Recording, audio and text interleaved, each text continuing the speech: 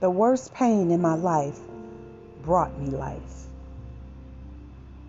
Do you know how hard it is to be a woman in your 40s, to say goodbye to a lover that you nurtured, that you grew, that you thought was your forevermore, just for them to be the total opposite, ruining your one-sided fantasy? I was heartbroken.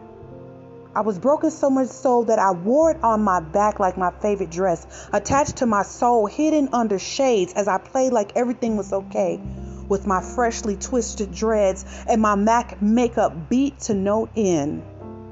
But if you look closely, you can see the cracks.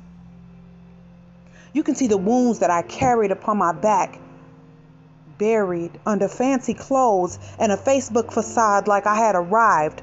But the only thing that I had arrived to was the conclusion that I failed as a wife, as a mother, as a woman. And with my tail tucked between my legs, I ran to God.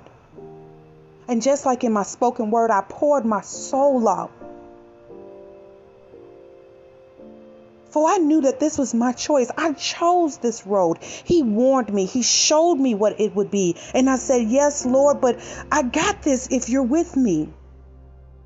See, that's the thing about disobedience. God promises us never to leave us nor forsake us. But that doesn't mean that we will not have to pay the reaper for the decision that we have made in crossing God.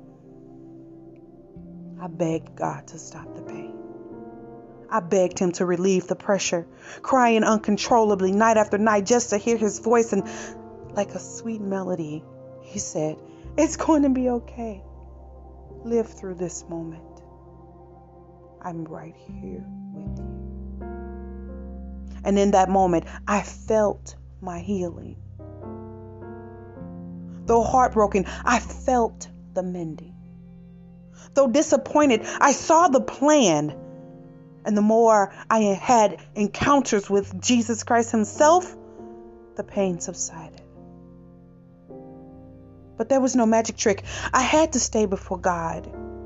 He gave me assignments to do, and I didn't want to. Sometimes kicking and screaming, I had to accomplish them.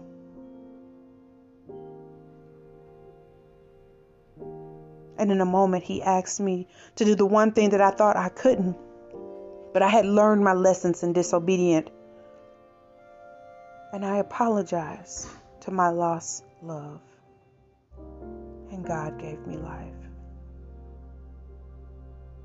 No, I know you're probably thinking, what do you mean he gave you life? You never died. But see, I did. I died inside. Ambition subsided. My faith was troubled. And though my greatest pain, God saved me. And my greatest pain brought me life.